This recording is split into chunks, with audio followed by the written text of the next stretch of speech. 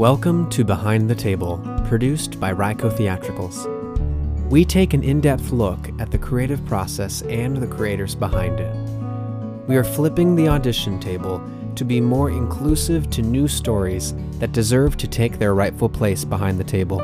Our show airs every Tuesday at 6:00 p.m. Eastern on our social media at Ryco Theatricals. Now please welcome our host, Sherry Nell Thompson.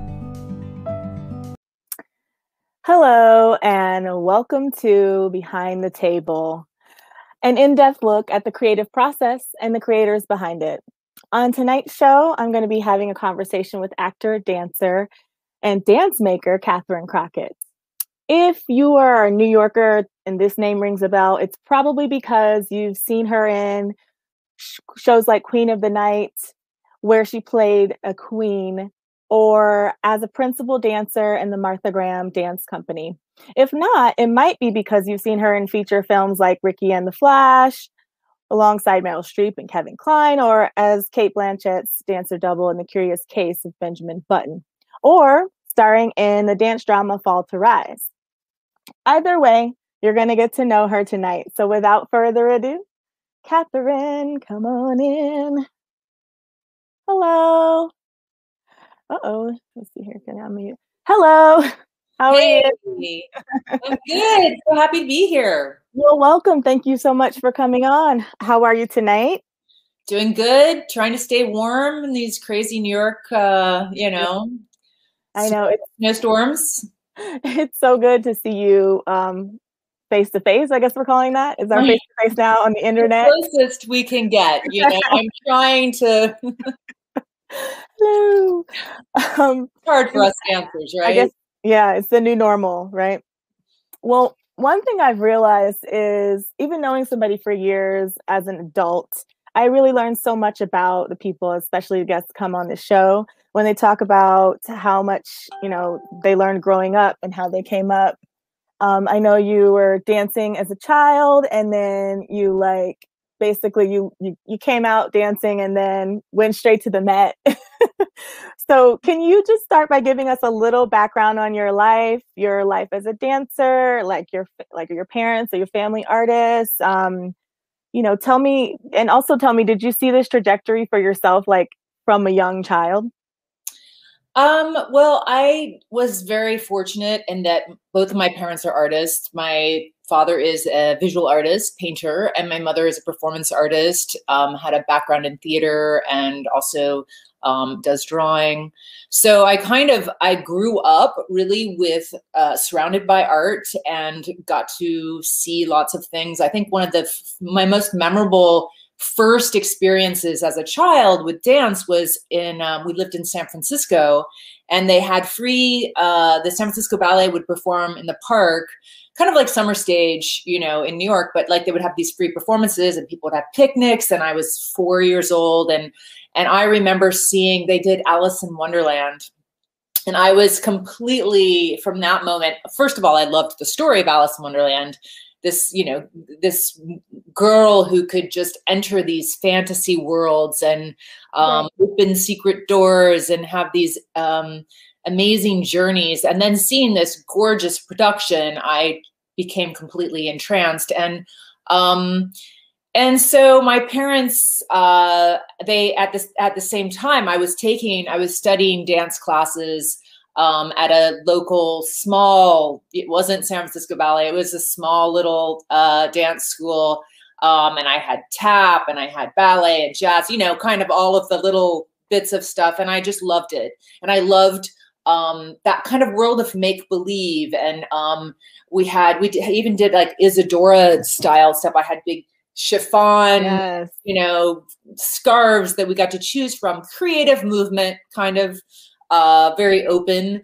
And then my family, we moved a lot. As my dad is an artist, he would do visiting artist residencies and teaching jobs at different universities throughout the different states. And my journeys took me from California to Oregon to a year in Texas, Lubbock, Texas, and then to Columbus, Ohio, where I was about, I think, 10 years old.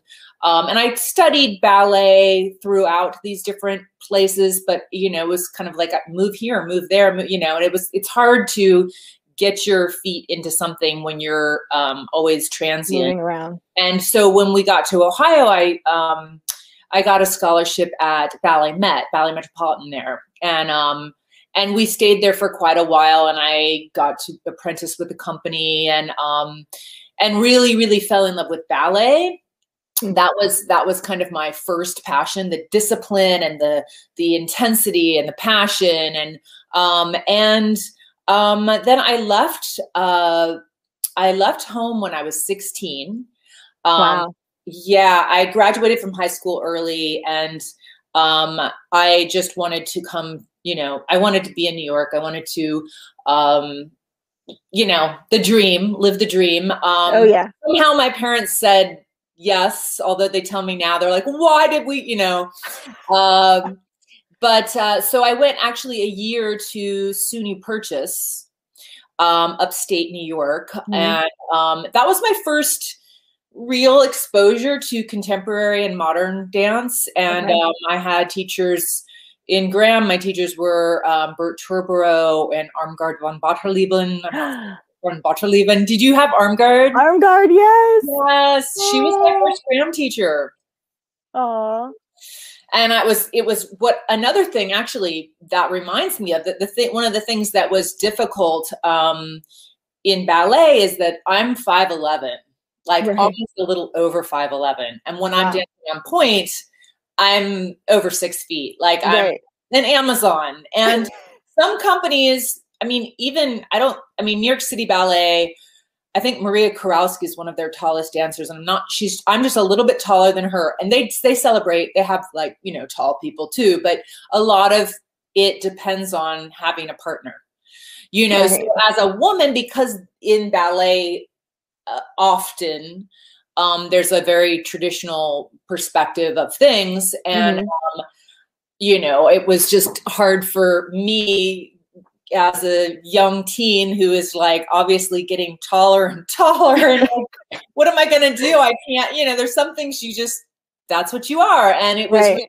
to have someone like Armgard, for those of you who don't know her, she was about 6'2", I think. Yeah. Or a little bit over 6 feet.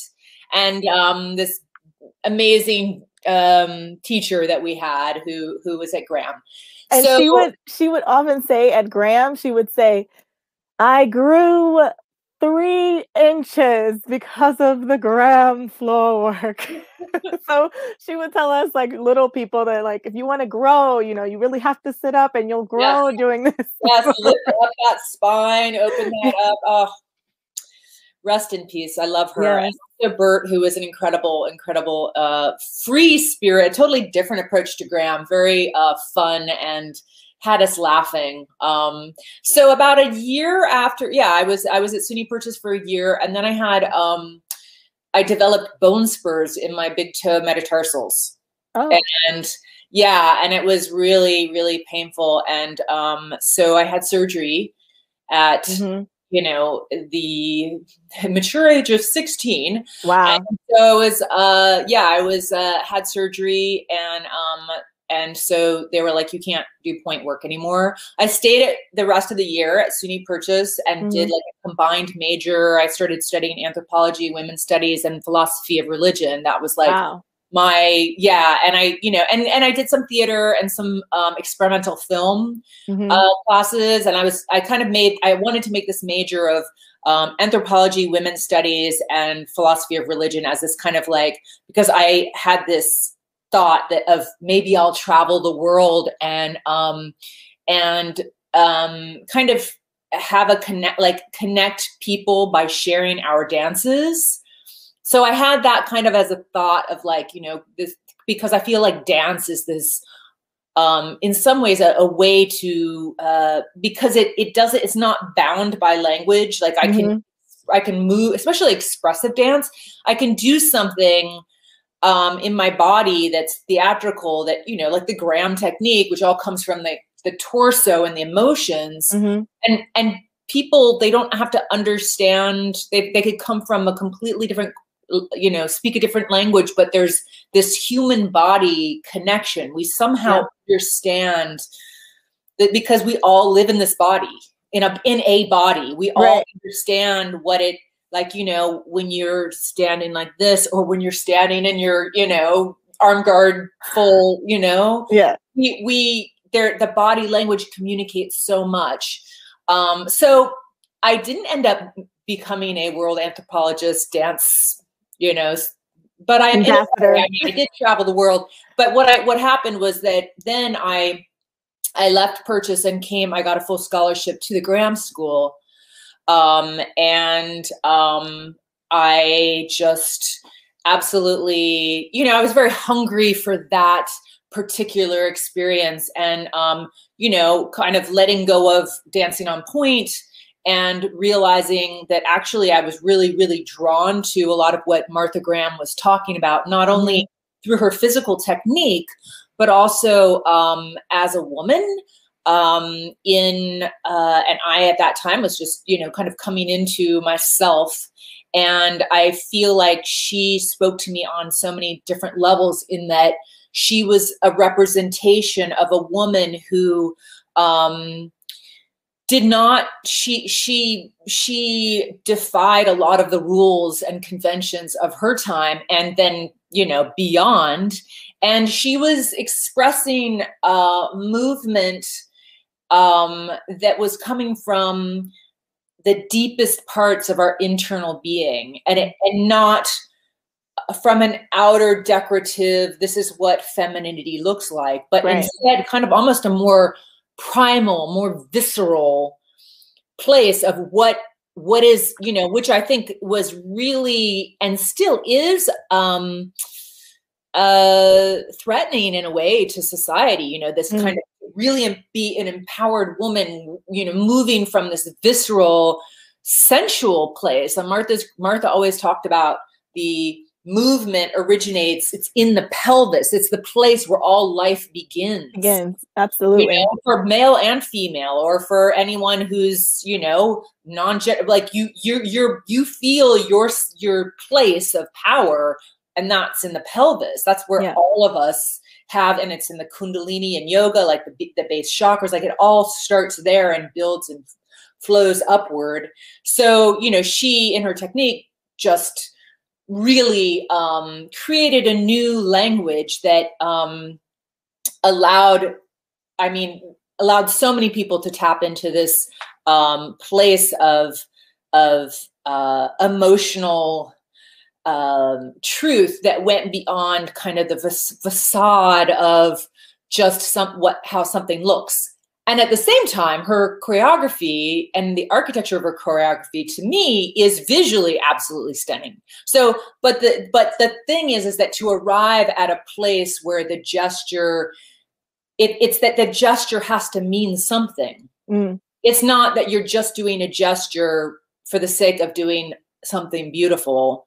The gesture is an inevitable expression of what the artist is trying to say, or what Martha was creating in that moment. She, you know, the arm went out because there was something happened, or the arm went out because there was a, you know, and it came from the inside out, which is a very different way.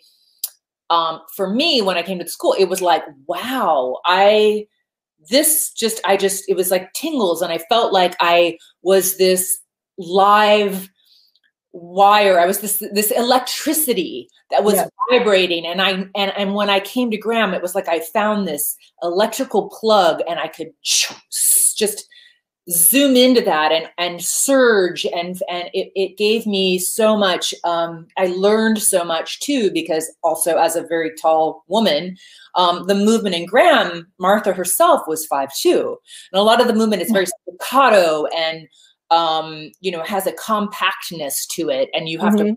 It's all about finding, again, that center. And as a more willowy mover is my natural kind of movement, it forced me to find a power that wasn't necessarily, you know, my innate approach to things, which was super interesting to me. Like how, you know, it's like, oh, you know, I can I feel there's a pulse in that. I that's, you know, and of course seeing the extraordinary dancers, the company. And so I joined the company. I was invited to join the company, which was amazing because now I think they usually audition people, but at that time, not many people. It was just after Martha had just died, and you know, a couple years before, and you know, it's like this great honor to you know, be invited to join the company, and terrifying at the same time. I was fortunate to when I was at the school to be able to meet Martha, and she would come in and watch. Actually, she watched one of Armgard's classes. She would sit in the class and watch. As you know, she just, you know, she said, there's one of my favorite quotes. I don't know if it's that well known, is that, you know, she talked about, not, you know, she was 96 when she passed. So in this interview, she was somewhere near that. She said, Mm-hmm. I don't care. I'm not suited for the rocking chair. I know some 14-year-olds who are suited for the rocking chair, you know? So that mentality of that she just needed to, even though she might've been watching, I don't remember if I was in a level 1 or level 2 class, it wasn't, Mm-hmm. you know, the company level, but Yeah. yet, but she just needed to be there to see bodies moving, and that gave her life. And I had so many incredible experiences just remembering things she said in the studio. One thing she said, your ancestor was a snake, to the class. And I was also at the same time reading Blood Memory, which is her memoirs, Mm-hmm. her biography, which kind of is about that this feeling. What, I don't know if it's genetically true, but we have in our blood the history of the entire origin of life. Yeah. And so in a sense, by giving that image, and we were doing turns around the back, you know, and I was like, I could start to feel that snake part of me, Mm-hmm. you know, and because of this image that she gave, Right. that it wasn't saying, okay, now you put your hip here, and then you're going to move your waist, and then you're going Right. to, you know, Your legs go there and your arms go here. blah, blah, blah. And that's all important, you know, we got the pieces, but by just simply saying your ancestor was a snake. Yeah. There's something in like, oh yeah, I have that too. And I'm, Mm-hmm. you know, in the sense of like this beautiful creature with mystery and sensuality. And so that was I loved that moment. It's a great memory. You know, it reminds me of something. One person, let me see here, Mariko. Hi, Mariko. She said, hey, so happy to watch today. You know, Mariko also was at the Graham School, the same generation as me. And she used to say, I don't know if she remembers this, but she used to always say, I feel so much more grounded, like because of Graham, because she also came in like from a ballet modern background. But like she would say, I feel so grounded. Like I feel so much stronger. Yeah. And it's just funny that she just popped up, because when you were saying that, I was thinking, wow, that's very apropos. It's so true as well. It's like, because Martha Graham, and you think of the idea of like that a lot of the work is in a grand plie. It's barefoot, it's connected, it's sensing the earth. And I mean, what a radical thing too, to think like, you know, the earth as being this center of power, mm-hmm. you know, and how I feel, wow, we really need to remember that right now. I think the earth needs us to remember that more than ever. Yes, more than ever, center of power, and that we can connect to that ourselves. But yes, grounded, strong. That's Martha. Yeah. I still do contractions to ground myself. LOL. You know, okay. So then you were invited to dance with the company. Fast forward, you're dancing with the company. then years, for 21 years. Wow. So for with the company. amazing. And so then you decided to leave, and you were like really interested in pursuing immersive theater as a next frontier, among other things. And we chatted about the law of attraction, how strongly it can affect outcomes. So let's talk about it, because you left something that was very, very familiar to you at that point, and to go into something completely new. How did you know where to go and how to follow that sort of instinct? Well, it's really, I had such an incredible, long, amazing career dancing Martha Graham's work that, I mean, it's definitely a highlight of my entire life. And I had such incredible other artists to be able to perform with. And I didn't, if someone would have asked me, oh yeah, while I was in the Graham Company, or said, yeah, you're going to be going and doing immersive theater and all these other productions, I would have kind of been like, what? Yeah. But the woman who was the stage manager for Queen of the Night, which was the immersive show I was in, she reached out to me. She had been a stage manager for the Graham Company on a tour that we did in Brazil. And she reached out and had suggested to Queen of the Night people, saying, you need to, this is the queen. This woman is the queen. It's the queen. You meet her. This is the queen. And so I said, well, I mean, I don't know, what is this show? I've got tours and this and that. But I came in for the audition, and I met Christine Jones was the director, and Randy Weiner was the producer. And he had also done Sleep No More and several other shows. It was such a, for my interview, I had prepared several different monologues from Marina Abramovich's.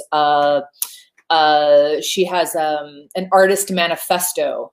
Okay. There's several different sections, and so I did part of that for my audition, and then danced, of course. But it was amazing to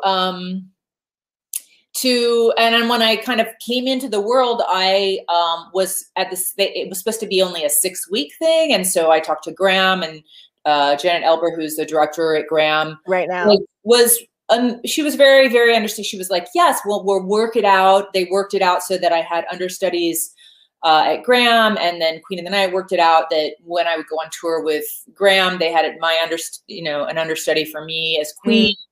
And so it kind of, it was actually it was kind of amazing. I'm a person that I like, the more you give me to do, the more happier I am. I thrive off of that kind of thing. And so I remember I was playing Queen Clytemnestra, rehearsing that by day, and then Queen of the Night at night. And like, this is so great. Like I could just, being Queen is fun. Just being Queen all the time. And I'm sure when you came in there with Marina Abramovich, like for an audition, they were like, wow, this is a very intense queen. She's going to be the queen. I actually came to see you in Queen of the Night with a big group of people. And I remember like I didn't know that this was a thing, like that you would pick somebody in the audience and pull them on stage, and you pulled me on stage, and I was like, oh my God, what is happening right now? I was so shocked. But it was really, really fun. And I don't know if you got to see that story that I posted like just before we went live, but I posted a picture from your Crown app that you have on your page. And I tried to like sync it up with like the queen with the crown that be down for whatever. So anywho, when you get a chance, check it out because it's really cute. Let's talk about you some more. Let's talk about dance on film and actually acting on film. Cate Blanchett has a very extreme likeness to you, and her character Daisy was a dancer, and you were cast as Daisy, the dancer, in The Curious Case of Benjamin Button. with Brad Pitt and Taraji P. Henson and Cate Blanchett, obviously. What was that experience like? And feel free to give us the dirt. I'm just kidding. Or the the tea. It was really like, yeah. I mean, obviously, what an incredible honor. The film was directed by David Fincher, who was such a dream to work with. Brad was amazing to work with, and Cate, of course, I had rehearsals with her. The choreographer was Michelle Johnston Sellers, who actually discovered me. She's the one that found me. I had been recovering from an injury at Graham. I tore my rectus femoris, an inch and a half off the bone. It was really dramatic and painful. And I wasn't touring, but I was already in the recovery phase. Like, I was able to dance again, but the company, Graham Company, was like, well, you can't. You got to recover. Well, you can do, these 4 pieces a night. And I was like, well, I could do one of them. So it was like, just needed to wait on that. And I was at Steps, which is a dance school in New York, and in the dressing room changing. And Michelle said, she came up to me and said, you look a lot like Cate Blanchett.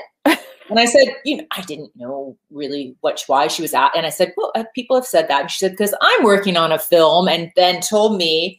And the role actually was set in the period of time. It was kind of a modern dance. They needed someone who knew, was that modern dance, Martha Graham kind of inspired time that Daisy was, that scene is. A lot of the movement is it's not there. I did do some Graham movements. I put in a pitch turn and a back fall, and of course, and a tilt, because those are kind of Catherine Graham, like I heard those so much. Yeah, so it was incredible. The first day on set, or I was in my trailer, and I had to go to the hair and makeup. They had red hair. They gave me red hair, and but I was waiting for the hair and makeup artist, and I was just in there, and it was filmed. My scene was filmed in New Orleans, in this beautiful park in that area, and we were rehearsing, and it was very steamy, and I felt kind of sweaty and dirty, and I was chewing a piece of gum, and I was like reaching into my bag to like get something else. And Brad Pitt walks in. I'm like, oh my God, I'm rehearsing, and he was looking for the hair and makeup person. And I got a little, and, he said, oh, hi, I'm Brad. And then did the double, like took my hand over his hand, shake. I was like, I know. No, I was I composed myself. I'm not like a celebrity geek. But it was really, it was a funny moment, because I thought, oh, I want to be all, put together. Yeah. But, what's amazing is to actually get to watch, as people of that level, work, and also to be in an environment like it was, it's a big major feature film that, they've got things together. Like you go to set here, and they take you around. And so it was really great to see how the things run that way. Working with Cate and Michelle in the studio was super incredible. The first day I was terribly nervous working, like to meet her, and just to, show the dance that I'd made, and, just that artist thing where you're like, oh, and she just right away was so incredibly gracious. And she, she had nerves of her own, she doesn't dance. And, the movement, like they had to do, like the dancing, all of the, wide shots are all me, but a close up of a face or something is all Cate. So we had to be in sync. Right. And she had to learn, and was so open to wanting to learn the movement and know things, and is, still a friend that she came to see Queen of the Night. And whenever she's in New York, I try to see her. The last time I saw her though was doing her show The Present on Broadway, and I think that was the last Broadway show she did here, she was amazing, and I pretty much love her in most of what she does. I feel like she's such an incredible actor.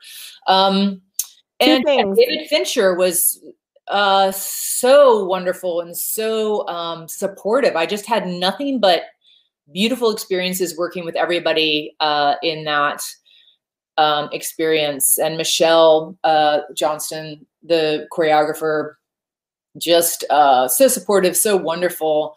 Also somebody who's still a good friend of mine. So that was really exciting to do something, you know, on that level.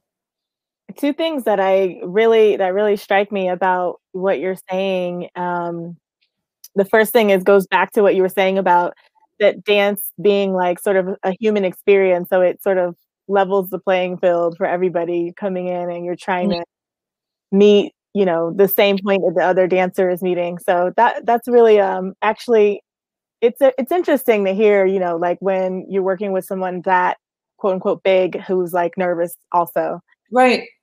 Well, that's a mark of genuineness. Yes. You know, and authenticity. Authenticity. Yeah. Because, you know, there's this desire to actually really understand. And I think that's what makes somebody a good artist. Yes. Put the ego aside. And the other thing that struck me was talking about being on set with people. You know, we were just talking to my producer, and he was on set, and he had on, you know, the mask, and he looked like he had on a full body, like hazmat. It's very different now. I want to talk more about dance on film, but first I need to just give a word from our partners. Every Wednesday at 1 p.m., I take a moment to take a breath by listening to The Overflow, an amazing podcast hosted by James Roberts IV and Jen Olivares. They talk about reality, they talk about dreams, they talk about art and artists and life.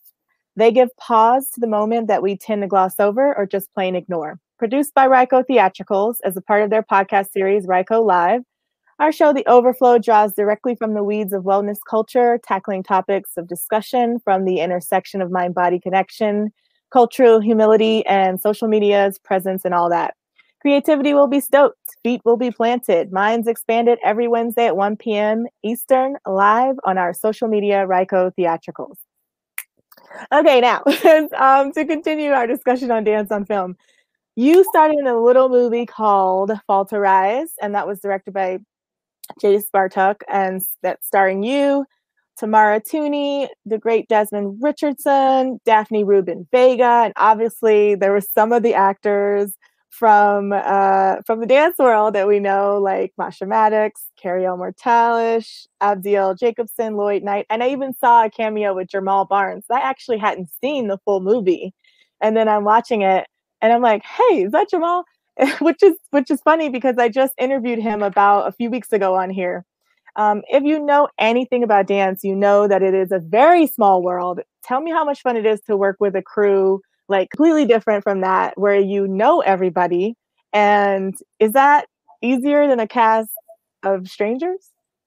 Well, I was really excited when Jace and Tiffany Bartok came to me with this film, which it took a lot of different directions.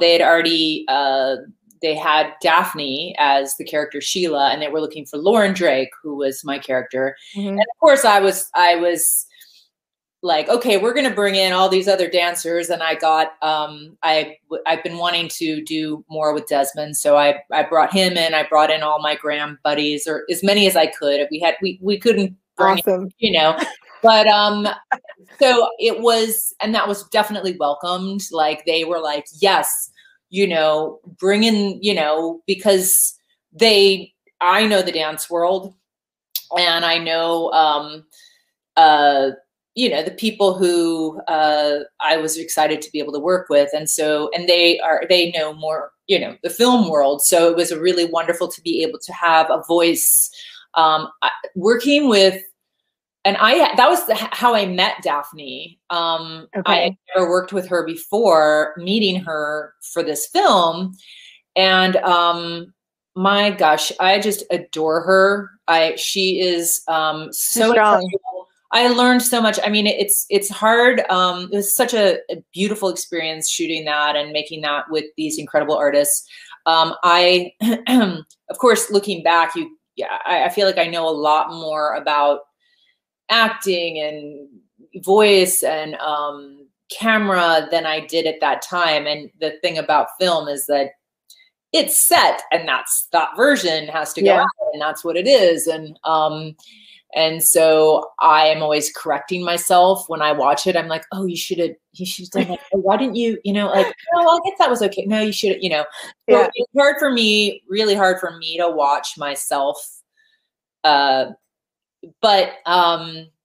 Jace, oh my gosh, Jace, the director, was so, and he and Tiffany wrote and created that together. But he was so incredible to work with, understanding that I was, number one, a dancer. I've had theater training, and I worked with City Company, Anne Bogart's company, playing Troy, and out in the Getty Villa at BAM, in various different theaters. So that was, and I've done a few other small parts, but this was really, to play the lead in this was, they put so much trust in me, and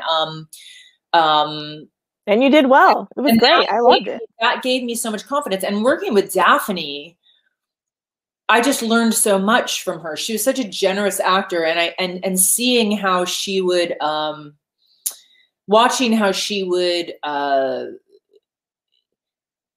react to me. She really, like, it was so real. Like, she really was able to, or is, because of who she, who she is as an artist. She drew me into that. Like, it helped me. We had so many scenes together, and we had such a great off-camera dynamic that, that was reflected on camera, and it just relaxed me. And it, I felt like, working with her drew a lot out of me, as well as working with Jace and Tiffany, who were so patient, and so encouraging, and really, like, made me feel like, okay, I can do this. This isn't, I'm finding things in myself. And I really had to, like, figure it out, like, in the process of doing it. Daphne has that voice where you're like, I feel like I know who this actor is, like, and you think of shows, like, I've watched Sex and the City, that movie, like, so many times. And it's like, oh, that's that voice, because she comes in the beginning of that movie and she has that voice. It's just a singular voice. Yeah, well, she starred as Mimi in Rent. That was, yes, and she's doing In the Heights, which I think it came out or is coming out. That just, recently they filmed. It's coming out soon. I think everything got delayed with COVID.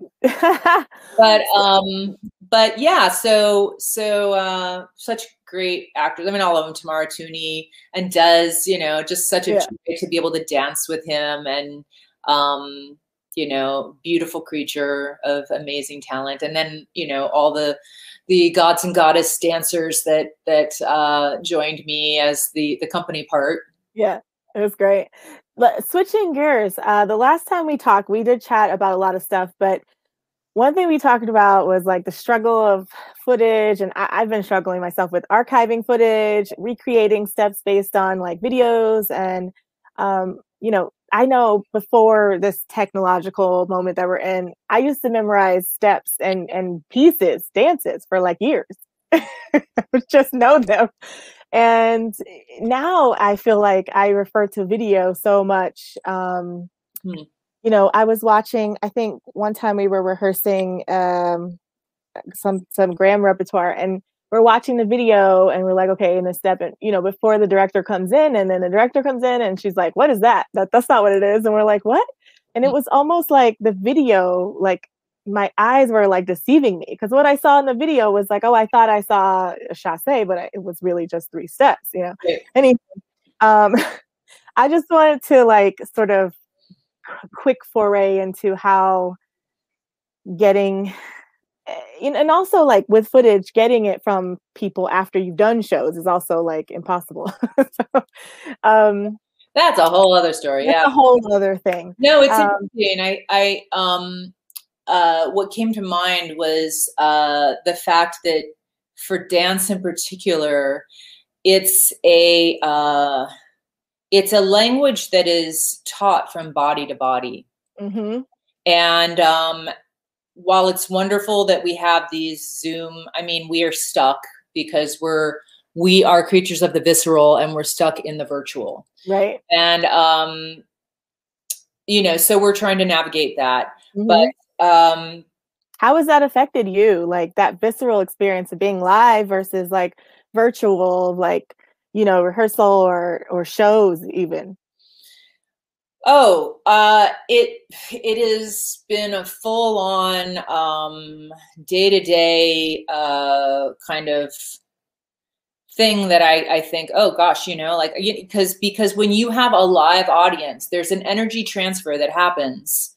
It is a physical energy transfer. It is like molecules that are shooting out and shooting back at you, and you're at this heightened state of aliveness. And I mean, there's nothing like that experience. It's such a it's a sacred place. It's almost like the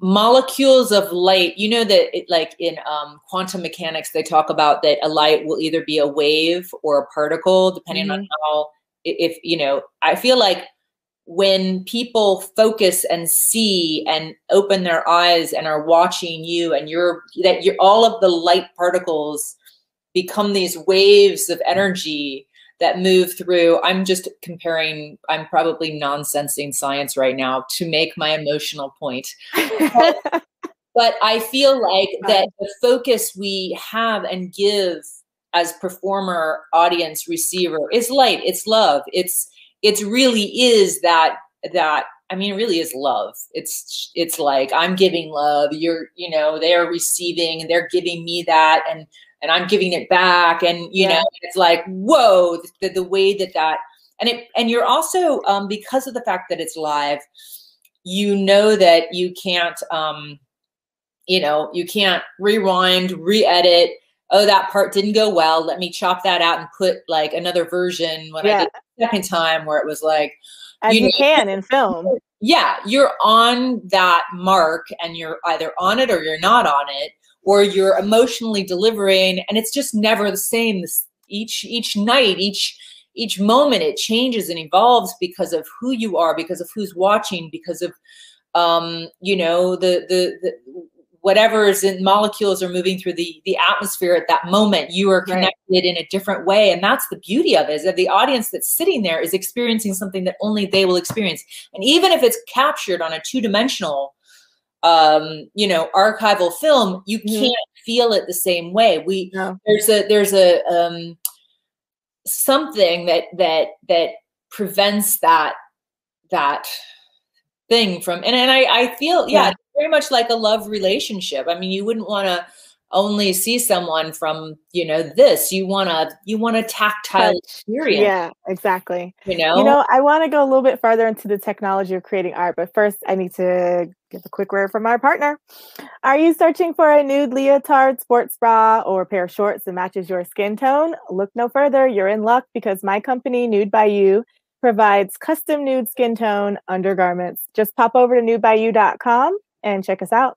And if you want to support Black-owned businesses, go over to my GoFundMe, type in Nude by You, make a contribution to my startup capital fund, as we are in the process of creating brand new prototypes for a line of leotards for studios and dancewear stores.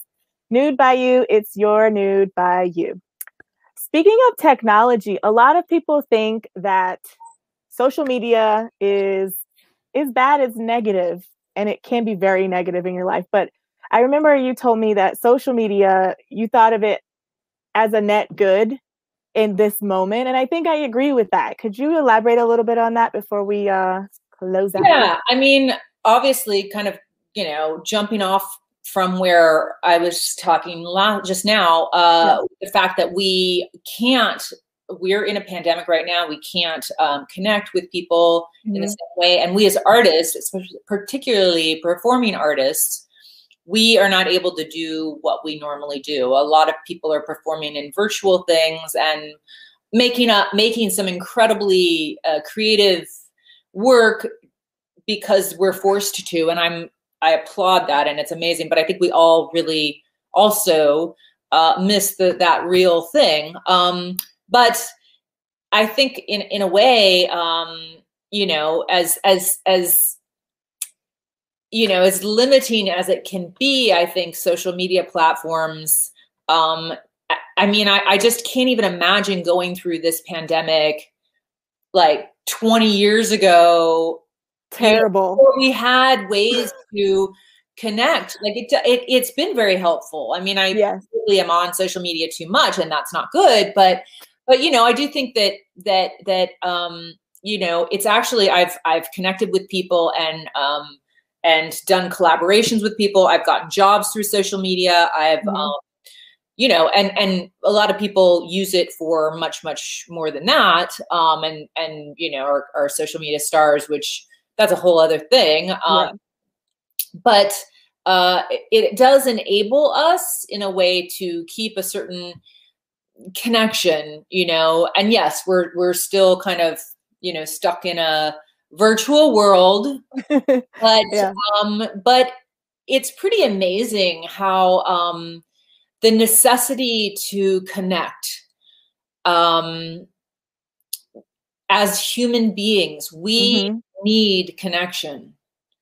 I mean, this whole pandemic has just revealed that so extremely. Like, it's so difficult just not being around people. I mean, you know, I've seen a few friends safely, you know, social distanced, wearing masks outside, you know, that sort of thing. And I'm like, I just want to hug you. I want to, you know, and obviously you can't, but even just seeing another face, or part of the face, you know, I think after this is over, you know, I don't know when but I think that we will all just so joyously be spinning, tossing, turning into the theater, leaping into the theater to see live art again.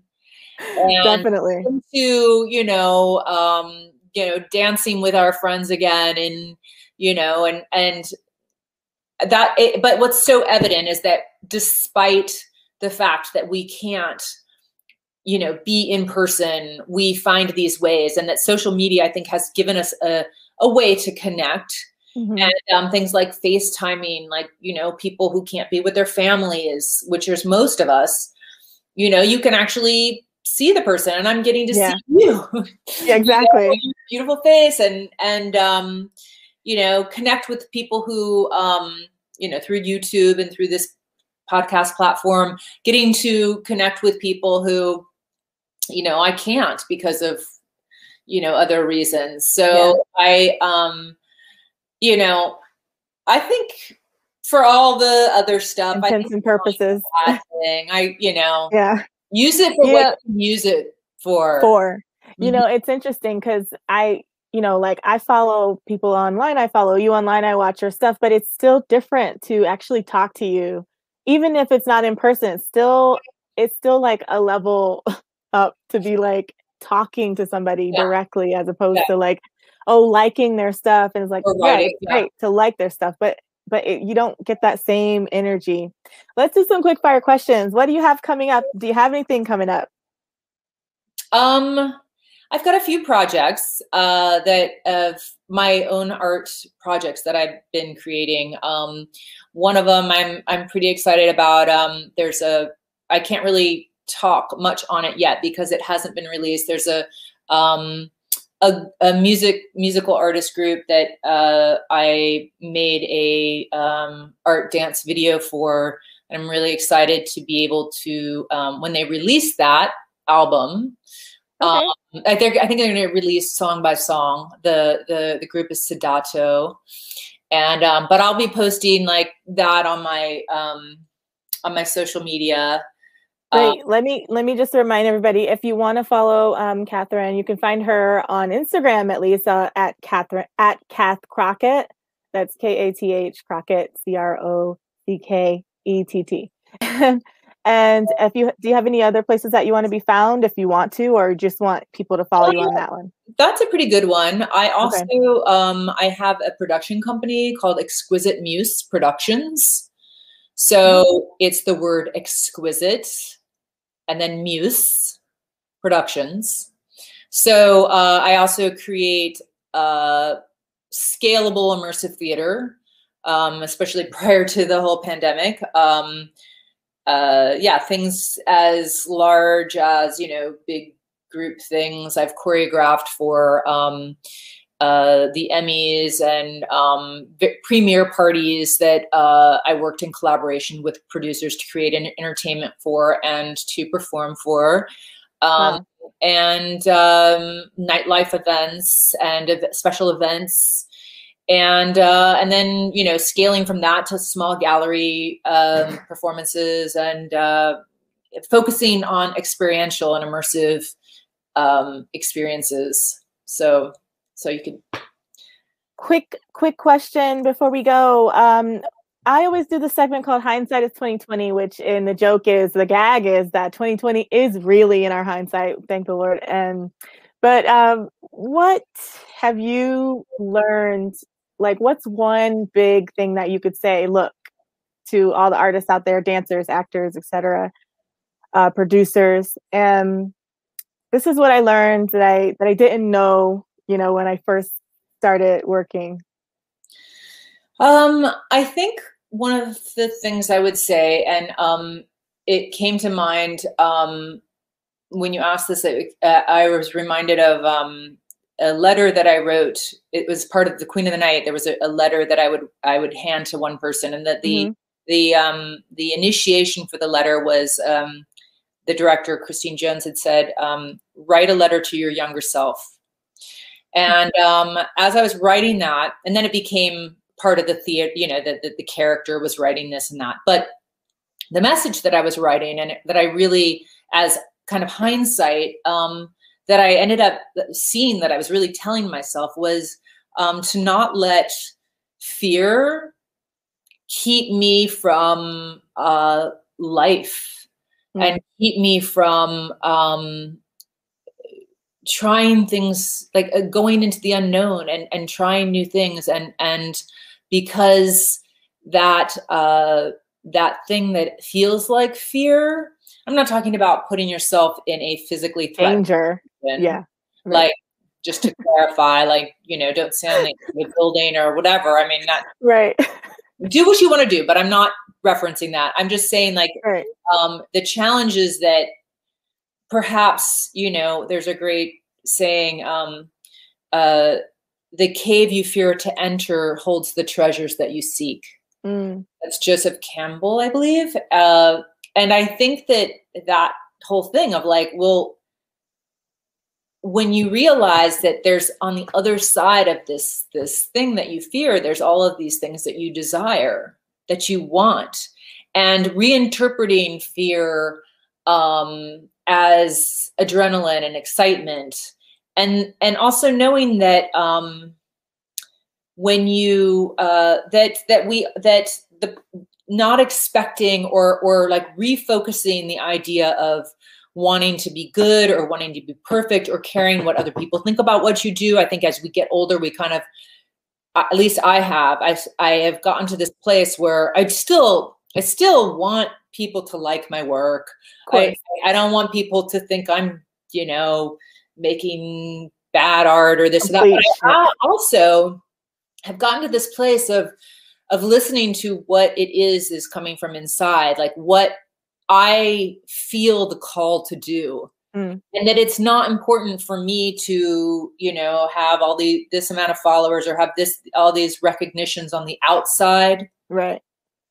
And great. That's great if it but what really is, it's like, I'm a vessel, and I don't, if I really open up to the creative thing coming through, The scary part is like, oh, well, I want to make it look pretty, or I want to make it look good. It's like, but what if what comes through has something else to say? That if you like taking the risk to trust your inner voice and to follow that, and to know that maybe no one else will get it, but that's okay. Don't let the desire to please other people dictate your artistic expression or part of your life. But I love that. So everybody listening, from Catherine Crockett's mind to your ears, trust your inner voice, reinterpret your fears, ignore superficiality, and be the vessel. That's what I got from that. I love it. So I want to thank you for coming on. I have to give a special thanks to Ryco Theatricals. We're here because of you. And if you do like us and you're listening, subscribe so we can collect these Showtime coins.